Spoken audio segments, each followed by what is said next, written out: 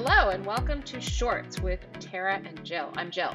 I'm Tara, and today we have the lovely Jessica Diaz. Now, Jessica, we have known each other for a long time, but really it was through social media-ish, and then we kind of met, and then it evolved. But you have an incredible story, and so I'm happy you're here to talk to us. So Thank you. Tell us everything. Well, thank you so much for having me. And social media is so funny because I remember the first time I met you and it was like, oh my God, there she is in real life. It's so exciting. Like, it's so funny how you get to know people online and then you see them and it's like this fun connection. So that was cool.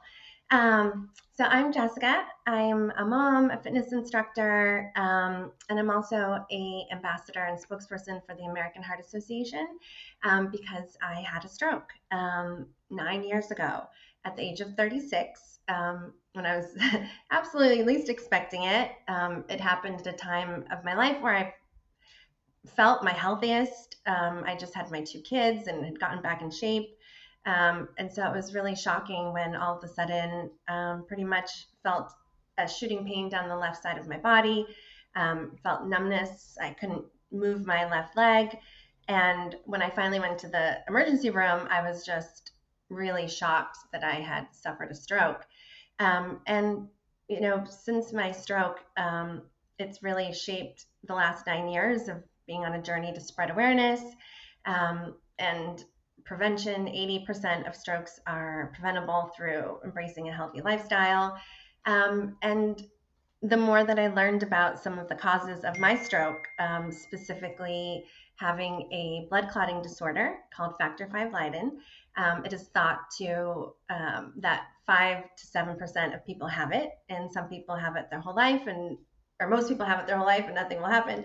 But for me, it caused a clot that went to my brain and caused the stroke. And where were you when this happened? Were you home? I was home, and it happened in the shower. So doesn't it feel like a nightmare movie? Like, oh my God, like everything scary happens in the shower. I was just in the shower. I remember reaching for, my conditioner and just feeling like my arm wasn't my arm, like I couldn't move it. And then I went to step out of the shower and I was like, why can't I pick up my leg? But I still had no idea that it was a stroke I was having. I didn't even think that people 36 at the time could have strokes. In my mind, and one of the reasons that I, want to share awareness is because in my mind at that time, only old and really sick people could have a stroke. And it's so important, especially with stroke, that you get treatment right away. So just knowing that anything that feels significantly different or wrong in your body is definitely something to pay attention to. And I used to always have this fear of like, oh, I'm going to waste their time at the ER and they'll be mad if I go and nothing was wrong. But that's absolutely not true. And I think anyone there would say, yes, always come if something feels significantly off for you and not put it off. I thought I could rest it away. I wanted to get my daughter to her first baby and yoga class. And I thought I could just rest away. And so it took me a few hours to get to the hospital, which I know now is a big mistake. If you have a stroke caused by a blood clot and you get to a hospital that can handle stroke, you can get a clot busting drug within 4 hours only, and it can oftentimes completely undo all the damage a stroke has done, which can be the difference between recovering and not. People who are even paralyzed can get this clot busting drug and regain movement. So really important if you have numbness, face drooping, difficulty moving your arms and legs, difficulty speaking, and just really anything that's just really unusual. Don't do what I did, call 911. And even, I actually did end up after a few hours calling my primary care doctor. And another important thing with stroke is you can't really trust a person's judgment when they're having brain trauma. I actually hung up on my doctor. She told me to call 911 and I was like, she's crazy. And I hung up. My husband's like, what did the doctor say? And I told him, he's like, oh my God, we're going right now. He's like, call 911. I'm like, no, just drive me. So another important point, and I've heard stories like this, if you do see someone experiencing these symptoms and they say they're fine, don't worry, just, I think it's important to make sure they get help and not just sort of ignore them or let them wave you off. And so you call 911, if you call 911, they put you in an ambulance. Can they give you that drug in the No, ambulance? it's really Okay. important that they distinguish first whether your stroke is being caused by a blood clot or a brain bleed. If you had a brain bleed and you gave someone this, it could be fatal. So, Mm-hmm. and it's also, one of the things I've been working on is helping with a lot of legislation around stroke. And the Heart Association is working on an important bill for the last few years that if you are presenting with symptoms of a stroke, that you're taken to a tier 1 stroke hospital that can administer this drug and give you the right kind of care, and not just the nearest hospital. Because again, you have that short window. So right now, wherever you are, you go to the nearest hospital. And you want to make sure you get to a hospital that can administer that drug and give you the right care really fast. So how did you recover from the stroke? Like the symptoms, does it dissipate? Does it go away? Like I have no idea. Yeah, it's actually different for everybody. And I am so fortunate. I remember the first time I met my amazing neurologist, she said that to me, and I was like, what are you talking about? This is the worst. But I couldn't move my left leg. I remember, some of it's kind of blurry, but I got admitted and I had 2 young babies at home. And I said, okay, well, how long am I here for? And they said, we think possibly 5 weeks. And then going into a rehab hospital to teach your brain to learn how to move your leg again. And it was just devastating. And miraculously, I woke up the next day, started to regain control of my leg. And I left after 5 days instead of 5 weeks. And all the doctors attributed it to being in healthy, being fit, being in good condition when I had the stroke, to helping along with my recovery. And it really shifted my whole perspective on wellness and health. I'm fine admitting now, at the time, health to me was the number on the scale and whether I could fit in a certain jean. Like that was how I measured my health, like how I looked. And I just assumed that you would wait till, you're later in life to start checking your blood sugar, cholesterol, those kind of things. It just didn't occur to me. And now I know how important it is to really be vigilant about your health and know your own numbers, especially if you're someone that appears young and healthy. Little incremental increases in cholesterol, blood pressure, those kind of things can get missed.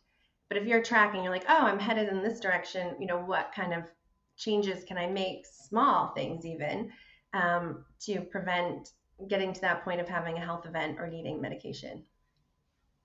So. And from there, had you always been into fitness instruction? Because now I know you teach barre, Yeah. and I love barre, but had you always been doing that, or did this come out of? I had just started teaching, so I've been teaching about a year when this happened.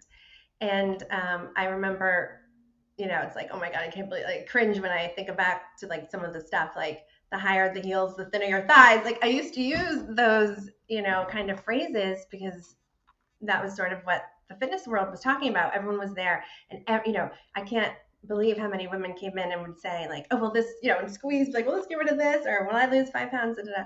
And I'm so happy we moved away from that. But I made a really conscious effort after to change the message to not about this movement for that, but feeling strong and energized and just moving your body and staying healthy. And so definitely has changed the way I teach and think about everything, really. I think that in general, I love that. And I think it's a different perception now than it used to be, because I too was like, what's the number on the scale? Can I fit into my pants? Now I'm really focused on health. Right. And I think healthy eating, which really makes a big difference. Yeah. And I think as we get older, we realize that there's certain things that we can't metabolize or process as much. And so when you start realizing what is good for your body, because everybody's different, then exercise is also important, but it doesn't need to be everything. Right. And I used to think it had to be everything, but it's actually not great for you, right? If you work over your body. Yeah. And I think that's such a good point too, is when you think about the everything, I find that people become so habit driven with their workouts and with their eating, and not allowing for that flexibility can put a lot of stress on people. Like, oh, if I don't make that whole class, I'm not going to do anything. I'm just done. Or Eating, like you said, like as I've aged, foods affect me differently, and I have to just always kind of be like readjusting and focusing on how it makes me feel and if I feel energized. And I also find that I have to be mindful of eating enough. I think, and for the most part, most women I talk to still just aren't eating enough to fuel their bodies. And it actually, when I switched, I remember the first time I started actually eating a big breakfast, it took me like a half an hour to like get through it. Cause I was like, oh my God, I'm really going to eat all this. But now I feel so much better. And, moved away from like having a bar and trying to restrict as long as I could throughout the day and then eating a huge dinner, So I think overall, I'm just seeing everyone's habits being a lot healthier. So how did you get into bar specifically? Like, what is it about bar that you love?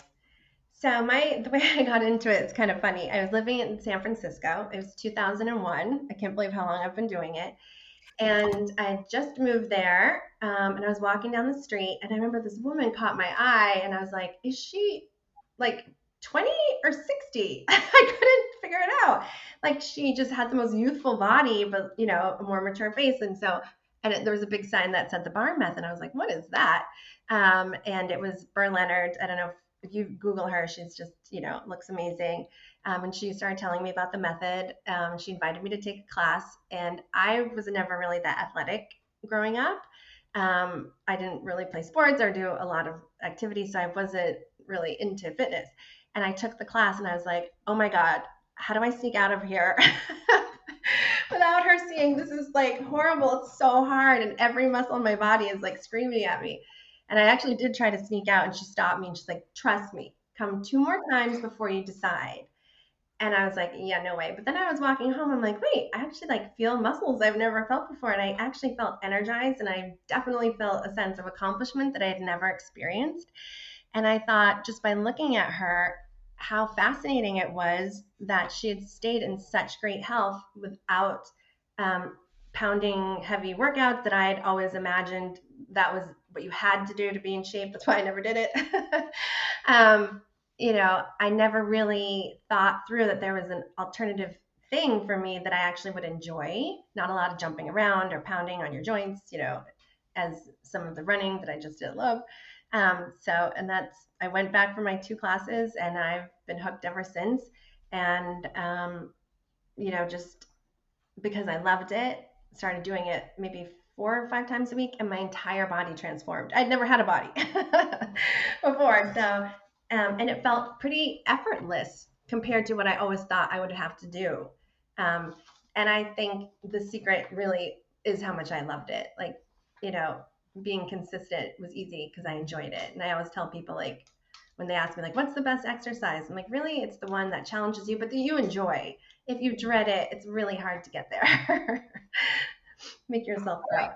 And so I think I took bar after my 3rd child because there was really no ab connection. I could not feel that connection at all.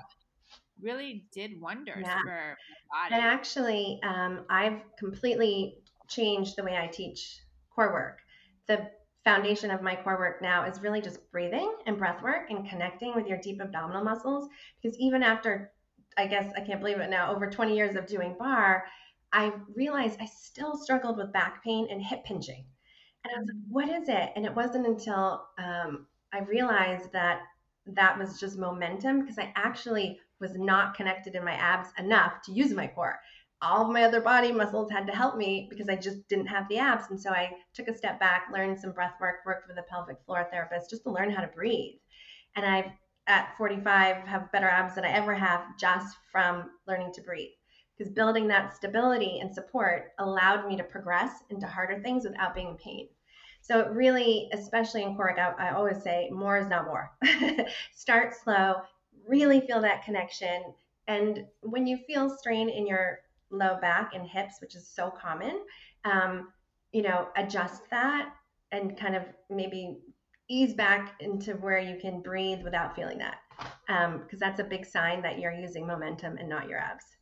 So then I was like, wait a minute, I've been doing this for 10 years not wrong, but I could have been doing it a lot more enjoyably.